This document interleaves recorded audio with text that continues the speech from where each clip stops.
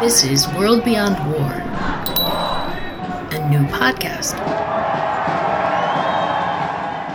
Welcome, everybody. I'm here with David Swanson, Leah Bolger, and Greta Zaro from World Beyond War. We are four of the people who meet regularly to talk about what we do at World Beyond War. We are going to cover some basic issues and basic topics that we often discuss when we talk about the direction that this organization goes in. And we're going to spend this episode of the podcast trying to deal with some real fundamental basic questions about the anti-war movement. So first, we've got the co-founder and executive director of World Beyond War, David Swanson. Hi, Mark. And the president of the World Beyond War board, Leah Bolger. Hello, everyone. A familiar voice here, our organizing director, Greta Zaro. Thanks, Mark. And I am Mark Elliott Stein. This is the 5th episode of the World Beyond War podcast. Here we go. We've all been feeling quite alarmed by the amount of activity around the world that we as an anti-war organization have to be aware of. The build up to a new state of war between the United States and Iran. Recent activities on the southern border with Mexico, which seems to me like we are creating a state of war on the southern border of the United States where there was not before. Some really concerning developments with Venezuela, horrific activities in Gaza. And not to be pessimistic, but it is really very hard to be an anti-war organization and try to cope on a daily basis with all the news and developments from these areas while also keeping our focus on the bigger picture of not just responding to crises, but ending war itself, to actually try to find ways to address the major problem of war as a whole. David, how do we do that? Well, I don't know if I have all the answers. A few points occur to me. One is that increasingly, as we're developing active chapters around the world, we can address crises both in the areas threatened with war and in coordination with our chapters in the countries threatening war, as well as with the rest of the world where people are interested and active. I think what World Beyond War has wanted to do, and to some extent successfully done from the beginning, is use crises as educational opportunities. That is, don't ignore them, don't disengage, attempt to prevent looming horrors, but use them also as opportunities to advance people's understanding of what is creating this situation in the first place and how do we avoid creating similar crises. Don't fall into the who attacked some ship in the Persian Gulf, and if it was Iran, then Iran must be bombed, and if it wasn't, then somebody else must be bombed. Don't take the corporate media's questions and give the best possible answer. Change to appropriate questions, like how do we avoid this madness in which countries threaten the ultimate crime of war, and even more so, don't misuse crises to argue, we shouldn't have this war because we need to be prepared for a better war, or we should have a congressional war, not a presidential war. Or I literally moments ago saw that as we're recording this, there is a no war with Iran caucus being announced by some of the very best members of the U.S. Congress. And they literally announced that their intention is to avoid any war with Iran on Trump/Bolton terms. I'm sorry, on whose terms do we want a war on Iran? So the point is to talk better and strategize better around crises as examples of an institution that needs to be abolished as a whole and replaced with other systems and structures, and how those would be employed in this crisis, et cetera. It's also, you talk about crises and war, there doesn't have to be a war to be a crisis. And Mexico, you says maybe like a war, but there are certainly lots of things that are very concerning, that are unjust and inhumane, and sanctions, for one thing, are considered an act of war, but the American public does not know that, or they certainly aren't told that we are already inflicting major harm to several countries with our sanctions. So, World Beyond War cannot address each one. We don't have the capacity to do that. And, there are hundreds, thousands of other organizations that react in that way. So, David put it in perspective on how we can use these things as learning opportunities, but still react, and put out statements, whatever. But our basic work is going to be addressing the underlying causes and how we can shift from a world that is a system that's governed by the threat of war and violence, and turn it to one that's based on diplomacy and international mediation, that kind of thing. Greta, any thoughts? Yeah, just sort of responding to your sense of kind of feeling depressed by all of these upcoming crises, and along the lines of what David was saying, I think what keeps me motivated is all of our chapters around the world who are focusing on debunking the myths of war. And throughout all of this up and down, and as new things arise, our chapter's core focus is really educating people about the problem of the institution of war and its alternatives. And so that's what keeps me inspired, is working with all of these volunteers around the world to help them organize these educational events in their communities.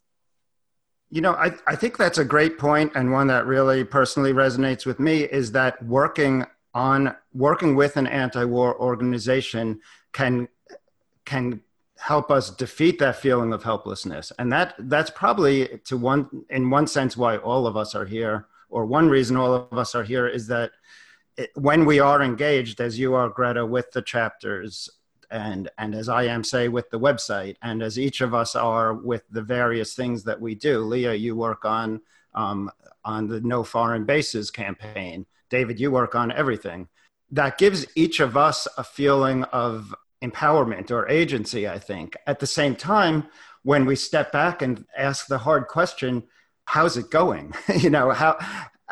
What kind of progress are we making? It's actually tough for me to feel that we are making progress. And when I say we, I don't mean the four of us. I don't mean World Beyond War. I mean the planet. I mean the world.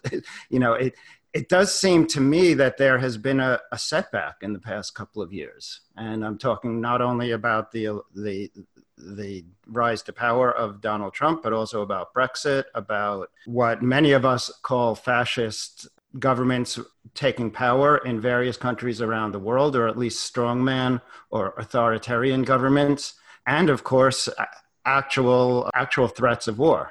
Do you perceive the same thing, and how does that affect the way that you approach what we do as anti-war activists? Well, personally, I vacillate. One day, feeling like just pulling the covers over my head and saying this is too hard, and then the next day thinking, we've got to do something. We are powerful when we work together. I know something when I'm speaking to groups or trying to asking somebody if they'll sign our Declaration of Peace. I tell them that we have people in 175 countries who've signed this. And when I think of the potential to organize people, when we have them around the world, literally around the world, that gets me very excited and very positive. And, we would not have been able to do this kind of outreach, if we didn't have the internet. We used to have phone trees and snail mail and all that thing. But now our capabilities are so much bigger to organize in a grand way. So that, I think, is very exciting. And you see mass gatherings of activists around the world. One thing I think is disheartening, and I don't know why this isn't happening, is that I just saw like 1 million people in the street in Hong Kong, or you see thousands and thousands of people in Europe, in the streets. The United States cannot seem to gather the critical mass of people to even make the headlines. And I don't know why that is, that in the United States that tactic isn't working anymore. Yeah. During the women's marches, which were, I believe, January 2017, January 2018, we did have a few moments where there were these kinds of massive uprisings or massive protests, but very few, right? And I don't feel that movement is growing. when Occupy got started, I thought that was going to be a tipping point. That was going to really seriously change things. And it did for a while. And I don't think it is anymore. I think that whether things are going better or worse is one of the biggest distractions we're up against, because I don't think it should determine our work. And I don't think we should spend any time on being depressed or being euphoric. I think we should just engage in working, which not only, as Mark just said, gives us a better mental attitude, but, studies have proven that getting involved in activism tends to make you happier. So if you're worried about your personal mental well-being, get engaged and do the work. But I think we're up against, not just the usual problems that the United States is a vastly bigger place than these other countries. Washington, D.C. is a pretty small city in the United States, and most people are overworked and have no time and so forth. But we're also up against all this propaganda of disempowerment and demobilization and telling people they have no impact.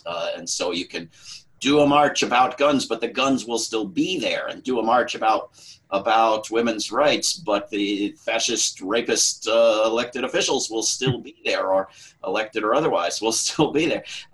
And this is what people have been telling each other about peace activism for much longer than some of these other issues. And it's ridiculously, absurdly, laughably false. The powers that be pay very close attention to peace activism and other kinds of activism, no matter what they try to pretend. And occasionally they blurt out that it was public opposition that stopped the massive bombing of Syria in 2013, for example, and without a mass march. It can be done with a mass march, but also through phone calls and emails and showing up at public events and town halls and letters to the editor and so forth and so on. So that, during the last insane presidential election season, there was very, very little about foreign policy. And now you have some of the primary candidates getting most of the attention, vastly better on foreign policy. And some of them, like Bernie Sanders, because we specifically pushed them to get better on foreign policy. Now, other factors beyond our control, who's the incumbent and what's happening in the world and how many candidates are running and so forth. But still, you see that, and you see the public refusing to support a war on Iran, while at the same time, on the other hand, the public, a third of the U.S. is apparently saying it would be fine to nuke North Korea and kill 1 million people. So there are, public attitudes that need to be radically changed rapidly. But you look at the New York Times asking presidential candidates questions, and they're mostly awful and trivial, but they actually ask, would there be troops in Afghanistan at the end of your first year? Which is, the rarest of things, a concrete question with a substantive answer. And some of them answered it right. And they're all against the death penalty. All of them are against the death penalty. Some things change so fast we forget that Obama wasn't, that nobody in the White House up until now, as far as I know, was. There are things that change fast, and sometimes so fast that we don't even see it. That's a great note of optimism, and I'm glad to hear that you perceive it that way. I often do as well. I hope I don't ever sound like a pessimist. I actually do believe that we will defeat the disease of war. I'm just waiting. What the hell is taking us so long is my question. I wonder if the types of movements that we're seeing that Leah was talking about in Europe, for instance, Extinction Rebellion, what we just saw in Hong Kong, I wonder if that type of activity will eventually be what pushes us to the tipping point that we need. I've been thinking about how the Vietnam War was opposed by a national mobilization. There was in the United States a series of, they were called moratoriums, and they were not quite a national strike, but they were something like a national strike. And I think there was a sense in the United States that we were moving towards a national strike, and that this did make a big difference in turning the United States foreign policy against the disaster of that war. I'm waiting for that to happen here. I've been on my meager little Twitter account for, the couple of thousand people who see what I write. I talk about national strike often. Where is our national strike? Thoughts on that type of possibility? Would something like that actually offer a path? Well, that's what I was thinking about with Occupy. I thought, this is it. This is going to be the national uprising that we need. And I was so confident of that that was going to be the tripwire. And so I don't know. I don't know what it's going to be to push. I think, people are so afraid of hurting their own interests and doing some kind of a national strike. People have enough trouble on their own plate, worrying about their own families and careers and paying the rent, that they can't have the luxury of striking. Yeah, so, it's funny. Go ahead, David. Occupy was more than national, much more than national, and the solution needs to be global. And I think more so than any of these wars. I think one of these wars is going to destroy us all, or we are going to put an end to the institution of war. And I think that what might get us there in terms of public activism is the environmental crisis and the understanding among people that you have to act globally, even if you can only think locally, and that war is a major part of the environmental crisis, and that the nuclear apocalypse crisis is an evil sister of the environmental climate crisis. That's a possibility of an awakening and seeing all kinds of creative action, including people taking risks and making sacrifices for the future of the earth in a way that we haven't seen before. There is that possibility because we've waited too long and the climate crisis has begun, and so many people are actually seeing it and experiencing it. Yeah, I would push back on what you were saying, Mark, in terms of that you feel that things are snowballing and getting worse. I feel like in my lifetime, I've seen much more increase in awareness, increase in activism, increase in young people wanting to do something good for the world. And we've seen, for example, the rise of the organic movement and the rise of veganism and vegetarianism and working on farms. We have a lot of young people going into sustainable farming. So I think that there is, at least what I've seen, this growth in awareness, and perhaps young people are taking different tactics than the old tactics. And I see a more hands-on approach where people are, changing their food habits or changing their lifestyle habits, changing their careers, perhaps more than the symbolic actions of the past, like protesting. I see more of a hands-on approach, and I think that's where we see actions like Standing Rock, where people, physically went to the camp and lived there and built tiny homes and natural building and, created a community. And then we see that with the divestment movement too, which is very sort of actionable and hands-on and something that people can do in their personal lives, in their communities, at their schools. And I think that's where we have opportunities for change making. Yeah, I think that's a good point, Greta. And another, I'm just thinking of another movement where we've seen real progress is LGBTQ. From when I was a kid and just at my lifetime, that has changed immensely. The society has changed. And so I think that's another area where young people are really involved as well.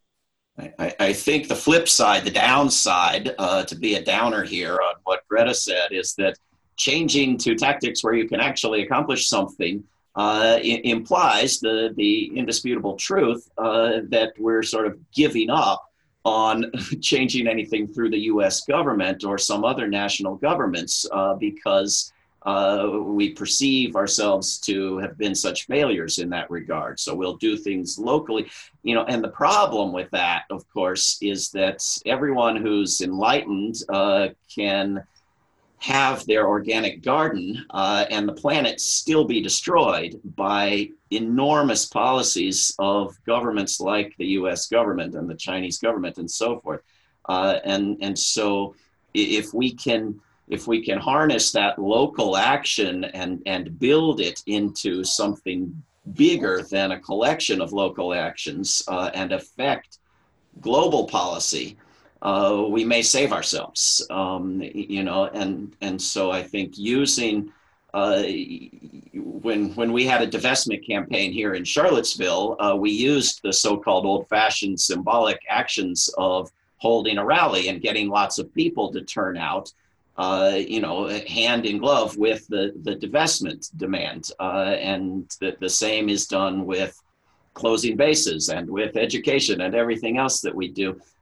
So I think we have to try all of these things, and we have to try them locally, regionally, nationally, and globally, because otherwise we're not gonna survive. Yeah, I would definitely agree with that. I don't mean to imply that it's one or the other. I call it the two-prong approach, and if you've read any of my work or seen any of my speeches, I usually talk about this two-prong approach of making change, in your personal life, on the ground, hands-on, but then also doing that policy work as well. I bet that is something we all agree on, that we have to do grassroots and we have to do top-down and we have to be optimists and we have to be pessimists. We have to do all of it, and we're trying. I have a question. I am interested in many, many issues, racism and homelessness and women's health choices and climate change and, myriad things I'm interested in. But I found that I really have to focus on just one. For me, all my energy is put into World Beyond War. So I'm wondering what it is that persuades, in my case, I think my 20 years in being in the military really, helps inform my views now about working against war or finding, a way to dismantle it. So that's personally why I think this issue is one that I've latched onto and made my focus. What is it about anti-war that resonates the most with you, that you've prioritized it, particularly when it seems right now that the rest of the world is focusing on climate change, and rightly so. It's critical. But so what caused you, or what factors, what were you thinking about that's made you prioritize anti-war work? Yeah, I think David was talking about this earlier when he was talking about the climate change impacts of war and militarism and the pollution that is caused by the institution of war. And so for me, that's really what appealed to me about World Beyond War and the anti-war movement, is that really, if we look at it, war and militarism is at the intersection of all of these other issues: climate change, environmental pollution, water contamination, the erosion of civil rights, the militarization of the police. All of these social and ecological issues that we're concerned about, really, it comes down to war as the root cause. And then on top of that, the fact that we're spending $2 trillion a year on war and preparation for war, which is diverting money that could be used for so many other things, whether that's education or healthcare or job creation or fixing the lead pipes in this country. So many other issues could be resolved if we redirected military spending. So that's why I'm working for World Beyond War, because it's really the root cause. Well, I agree with everything Greta said. I don't want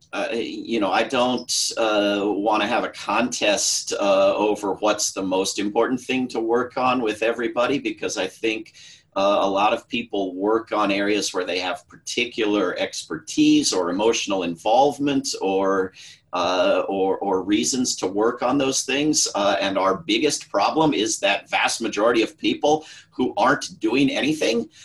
So anybody who's doing good activism, I'm all for it. But I think that opposing war appealed to me pretty early on because it seems like the most transparently evil and awful thing that humanity does to itself: mass killing people.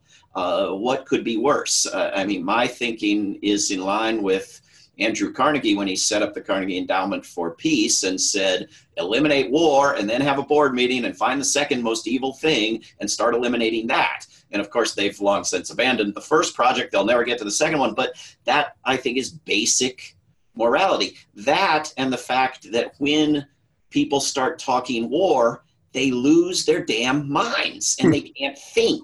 And I'm in favor of clear thinking. And when I was working on issues of poverty and minimum wage and housing and predatory lending, and 9/11 happened, and all of a sudden everybody just knew without even asking each other. They just went around telling anybody who was stupid enough to ask, like me, that now was not the time to restore value to the minimum wage or to do anything decent in the world. Now was not the time. It was wartime. And I said, well, why? Why is that? Why, when it's wartime, can you not do anything decent? I don't understand why. And they could never explain it to me.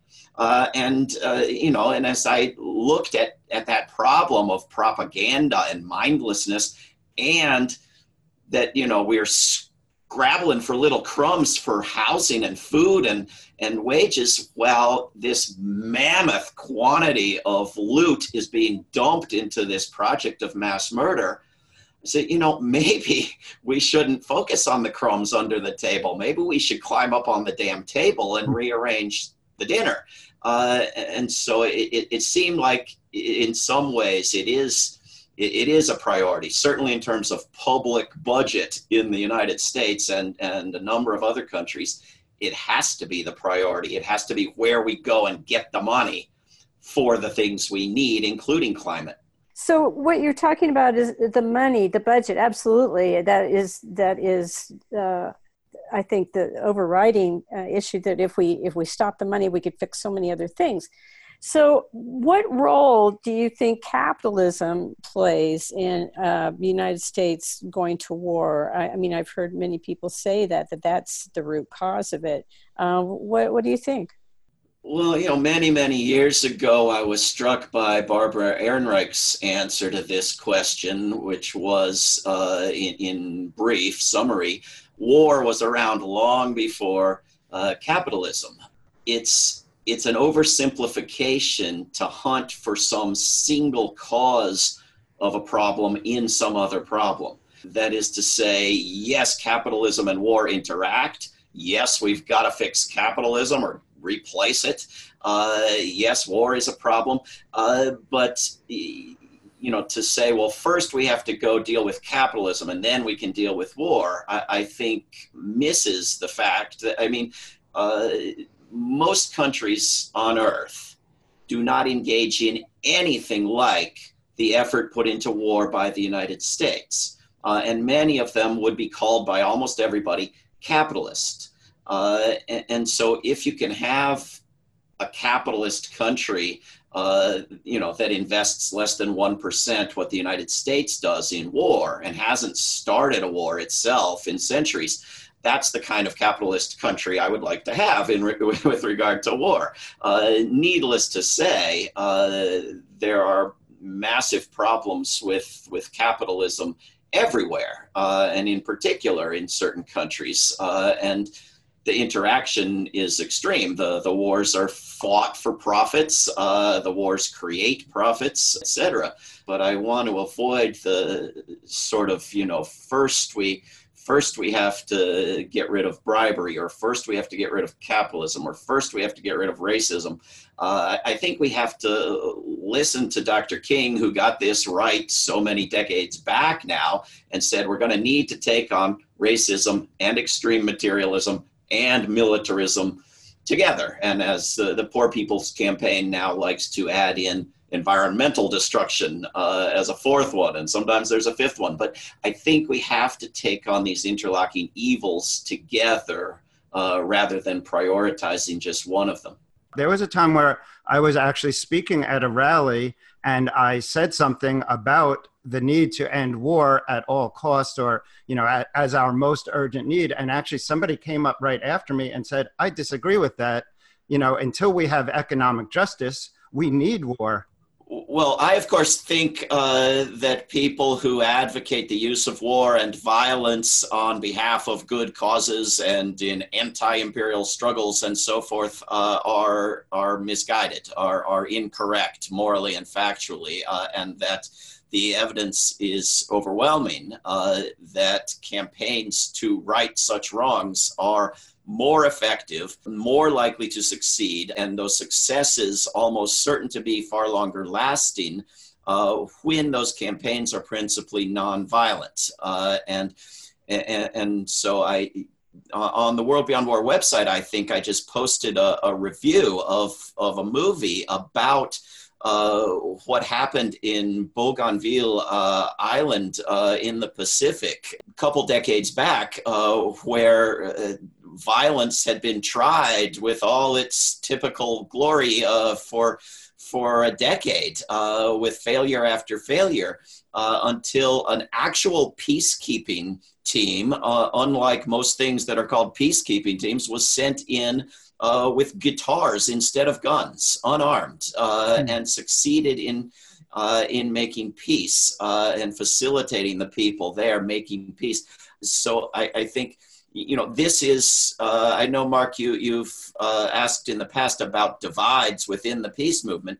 This is a divide between those who want to use nonviolence against war and those who want to use war against war, which is exactly what the Pentagon wants to do, use war supposedly against war. And I think it's a factual question that can be looked at, and the evidence is overwhelming. But I also think that such divides are of incredibly little importance in comparison with the problem of general disempowerment and disengagement, people doing nothing, people focused on elections and partisanship, the war normalization in our culture. It's a cultural problem, a communications problem, not a problem that, you know, the few hundred of us over here are not in complete agreement with the other few hundred of us over there. You know, so I don't want to overemphasize the importance of these divides. I've learned to, instead of say capitalism, say corrupt capitalism. And I actually make a practice of that because the only capitalism I have ever known in my lifetime is corrupt capitalism. The United States government, the largest military force in the world, does not pay for its own expenses with taxation. You know, our entire economy is really not based on what anybody would consider to be common sense, realistic economic principles like paying for what you spend. So I like to point out, and I wonder, Leah, if this helps to answer what you're asking at all, I like to point out that we've never seen anything like real free market capitalism. We really have what seems to me to be a rigged economy, which is what Occupy was all about. So maybe that helps. Does that help at all, Leah? Yeah, I understand your example, but I think the thing that's the most egregious to me about capitalism is that it is profit at all cost. It doesn't matter how much value it contributes to society. It is what makes money for shareholders. And when you do that, when that's the overriding motivator, then morals and values and humanity go by the wayside. And people are able to invest in Boeing and Grumman and not feel bad about it because that's what's making them money. And that's what's going to be hard about divestment, because if you have a union that's got all their money invested in Boeing, they're going to be reluctant to take it out because they're going to lose money and they have to worry about their own personal interest of getting by. But it's that profit motive, I think, that's the most heinous part of capitalism. Greta may want to speak to divestment as well, but I just want to point out that we successfully persuaded my city government here in Charlottesville, Virginia, and as we're doing in other places around the world, that they could take their money out of companies like Boeing and not lose money.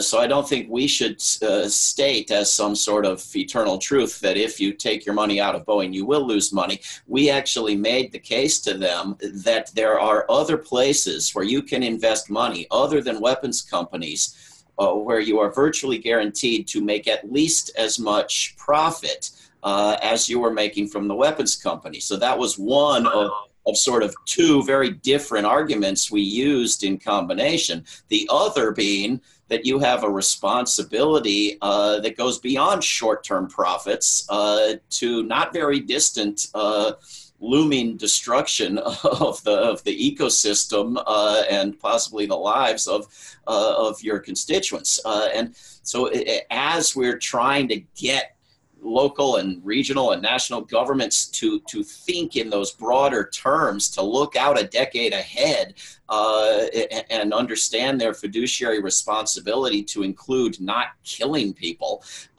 we also can use the argument that, in fact, there are many investment funds where money can be put where it doesn't have to go in weapons, and they can still make their short-term profits. Yeah, I'm glad you said that, David. I was going to say that as well, that I've seen research and data that shows that it can be just as profitable to be investing in socially responsible funds. So we shouldn't perpetuate that myth that it's not profitable when you divest. No, I don't mean to say that I believe that. I'm just saying I think that's going to be a hard argument for people to believe. I agree. I think you're right. And it's just going to take some education and a little bit of trust. I just want to mention, in terms of putting up an anti-war and pro-environmental platform on the side of a healthy economy, that this is largely what the Green New Deal here in the United States is about addressing environmental concerns with a focus on jobs and economy. And that's why I think the Green New Deal is brilliant, and why I'm 100% behind it, is because I think it does what we were all just saying, which is emphasize the positive economic benefits of better policies and more humane policies. I'd like to ask David or Greta if you have questions that you think are worth bringing up in this discussion. Well, I would ask Leah why Closing Bases is an appropriate campaign as a step toward abolishing all war. And I would ask Greta the same question on divestment. Greta, why don't you go first, since we were just talking about divestment? Yeah, well, as we were talking about, war is a $2 trillion a year business, and much of the war machine is driven by profit, as we were just saying. And so that is why divestment is a key step in building the alternative global security system that World Beyond War talks about. Is number one, or in conjunction with closing bases, we need to be taking the profit out of war. And that's why we're running campaigns all across the world to divest public and private assets from weapons manufacturers, military contractors, and war profiteers. Leah, would you answer about Sure. Well, yeah, as far as bases go, there are some estimates as many as 1,000 American military facilities in like 160 countries, 100 or something like that, all over the world. So the United States uses this global power projection, and that's what the term the military uses is power projection, to intimidate and threaten war with countries to achieve their aims of complete dominance.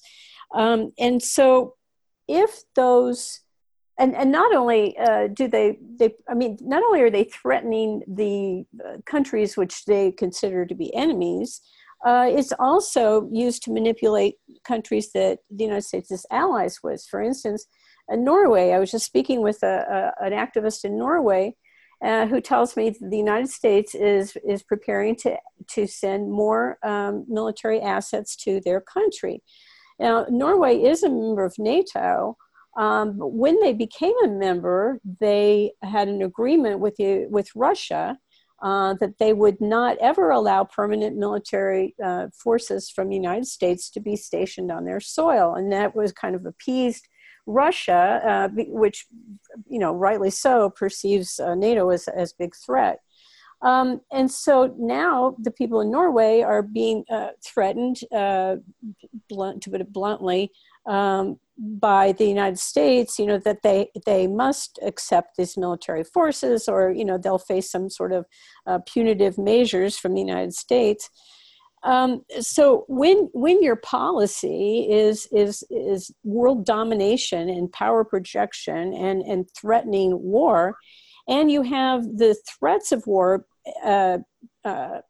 realized physically in these bases that are on every doorstep, if we could get rid of that, if we could bring these bases home, that would ease tensions for everyone. I mean, if we took away the 40,000 American troops that are on the border of South Korea and North Korea, I think that would go a long way to ease tensions there and promote positive relationships and peace.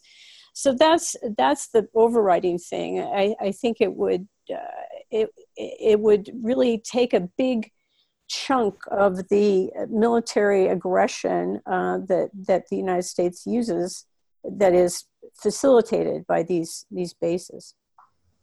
Yeah, another important point I would add is that all of this work helps to stigmatize the war machine, to raise awareness about the institution of war. And so just as much as it's important to actually successfully close bases and successfully divest, another key point is just educating people about this. As we do this work, we're stigmatizing the war machine and debunking the myths of war.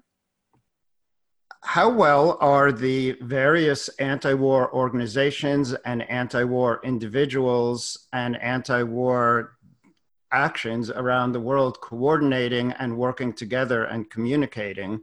And I'd like to ask each of you if you have thoughts about that. And I'd like to pose a sort of dark hypothetical. Let's say the war between the United States and Iran, which I think we all agree is a horrific, incredible, surreal, absurd idea. Let's say this were to begin.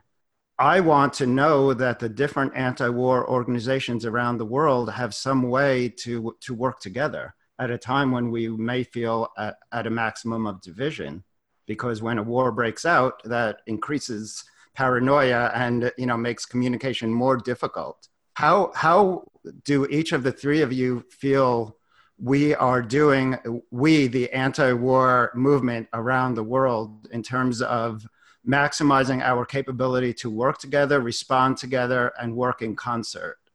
Well, I would say that's a weak area. David spoke just earlier mentioning one of the divisions between anti-war groups was, the feelings about the use of violence. I think that's one thing that keeps us from working together more closely. We also, the anti-war movement, as we've discussed, is war itself is a destructor of the environment, and they're very closely related. But we've had anti-war people, speaking from that point of view, have had enormous problems getting the environmental people to see that and to join our efforts. So, I think until people realize that all of these issues are interrelated, just like the Poor People's Campaign mentions and Martin Luther King, I think we're just going to have some difficulty coordinating our efforts. Now, if the United States should attack Iran, and God, I hope they don't do that, I think the world would react. But I mean, when we were threatening Iraq, there were millions of people all over the world in the streets saying, no, don't do that. And then we did it anyway. The United States did it anyway. So I don't know. This is a tough question. I don't think we coordinate very well, and I'm not really sure how to do it. I'd like to know what Greta and David have to say about it too. To be frank, I would agree with that. And I think in my experience as an anti-war organizer in the past year or two, I've seen a lot of friction between the different anti-war groups and sort of a lack of awareness about the need to even coordinate and collaborate. I've seen people do duplicative events, very similar events just days after each other. And I don't even think they're doing it really consciously. I think there's just a lack of awareness about the fact that, hey, we should actually communicate within the anti-war movement. And I think some of it stems from, people wanting their own brand and their own organization, and sort of getting possibly caught in the branding of their group rather than looking at the bigger picture of the goal of anti-war. And World Beyond War stands out as a group that can unify the anti-war movement and unify other movements because of our messaging and the way that we talk about the intersectional nature of all of these issues, and because we are a network of both chapters and affiliates being existing organizations that come within our network. And so because of our structure and our messaging, I think that we do have that possibility of bringing people together.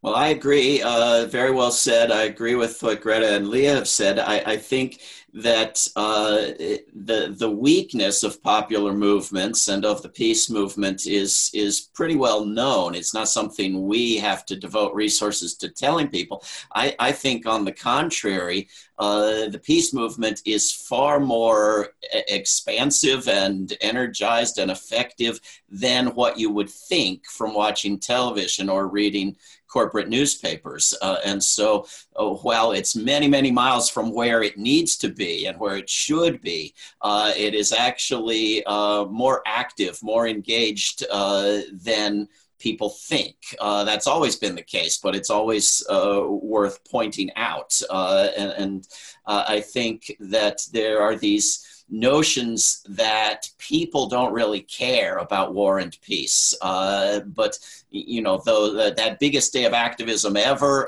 in 2003 was not that unique, and it was not that much of a failure. It moved much of the world against the war, moved governments against the war, moved the United Nations against the war, made it a crime, made it something that is treated as a badge of horror to be avoided now. So that, the chief reason among many that Trump has not yet attacked Iran is because he doesn't want to be that guy who did something as stupid as attacking Iraq.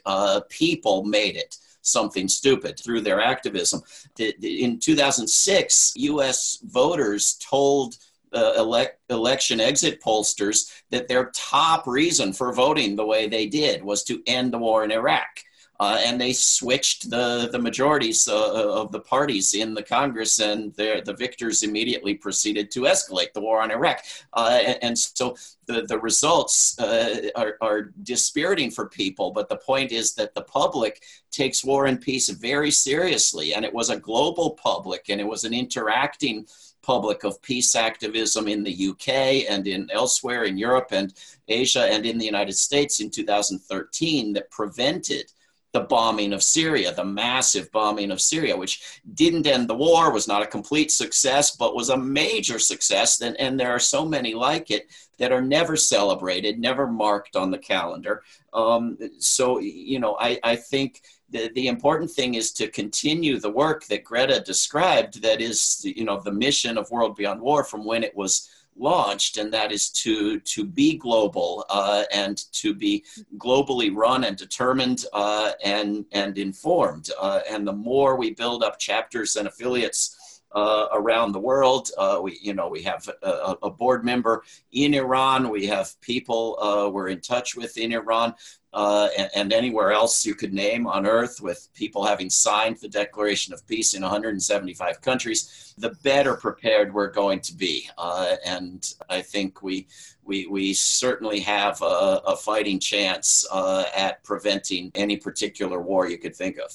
I'd like to follow up with that, David, but I'm talking about in a more global way. The Keller-Brown Pact failed because there was no enforcement mechanism.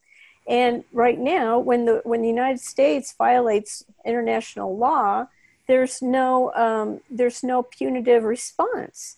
And now maybe American politicians are voted out of office, but how can the world organize together to respond to these violations of international law? And that's, that's what I'm kind of trying to figure out. Why does the rest of the world allow this to continue, when if they would unite and work, impose sanctions on the United States, for interest, or boycott American goods, or invoke censure resolutions in the United Nations. How can we get the rest of the world to push back against the United States in a coordinated, powerful way? And I think that's really going to be the only thing that changes the policy of the United States, because for one thing, it's very difficult to make change it's very difficult to have influence in Congress when your congressman won't even take your calls. It's very, very difficult to have that kind of power. But even if we do, we vote them out of office, then we get another set of Congress people that also vote for the big war budgets and won't negate the AUMF and whatever. So, I think the bigger picture is what's really important and frustrating to me.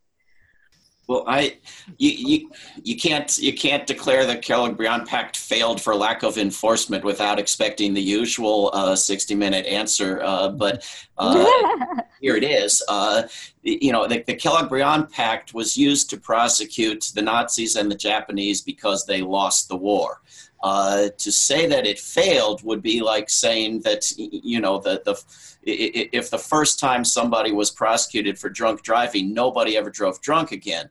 It's that level of failure, right? There hasn't been another world war. You can point to other factors. There are nuclear weapons now and so forth. But the Kellogg-Briand Pact made war a crime, stigmatized it for the first time in world history, and it ended conquest virtually. You can look at Palestine and a handful of other places, but conquest of nations was made illegal and virtually ended with legal boundaries being set at where they were when the Kellogg-Briand Pact was created, so that when they created the United Nations as the successor to the Kellogg-Briand Pact, and they built the building in New York, they very quickly had to rip it all up and put in 3 times as many seats, because nations were just multiplying, because it was safe to be a little nation now, and you wouldn't be conquered, legally conquered by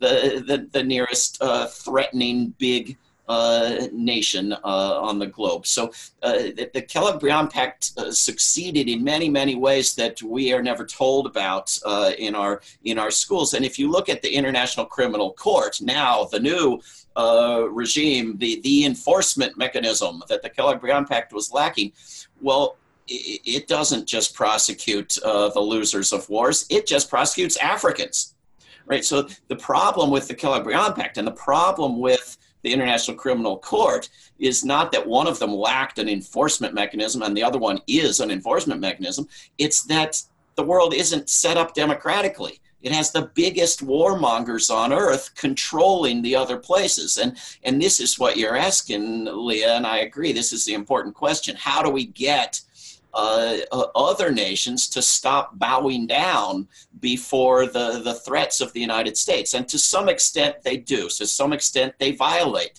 U.S. demands for sanctions. But to a great extent, they don't. To some extent, they sign on and ratify banning all nuclear weapons. But many of the nations most under the thumb don't. So this is part of why we have to organize globally. But we have to, I think, also celebrate the steps that have moved us in the right direction, even though we still have farther to go. I just wanted to set you up for that Kellogg-Briand question there. I actually want to respond in a different way, and that is definitely a fascinating perspective about the Kellogg-Briand Pact. But I do think from what you both were saying, we might get the idea that the United States is the only problem. And so I do want to point to a book I read by Peter Phillips called Giants, which I actually wrote about on the World Beyond War website, really pointed out that the global elites who profit off the military-industrial complex are in United States, Europe, Pacific Rim. So it's not just the United States, but certainly the United States is sort of a main orchestrator of the yes, important point. Yes, you're right. And with that, I think we have so much more we could talk about, but we like to keep these to about an hour. I think we raised a lot of questions, maybe more questions than answers, and that's probably appropriate for where we are right now. But I think this has been a great discussion. I want to thank the three of you, and I want to thank everybody who's listening to this, because we are all a team. We're all working together on this. If you're listening to this, please tell your friends about anti-war activism, and please tell your friends about World Beyond War. Thanks, Mark. Thank you, Mark.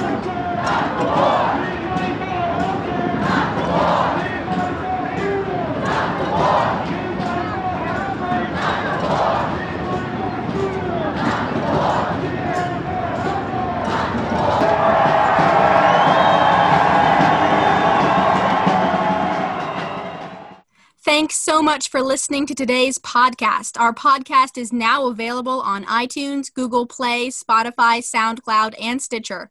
Don't forget to give us a rating. Visit worldbeyondwar.org to learn more about the social and environmental impacts of the war machine and get involved in the movement for a world beyond war.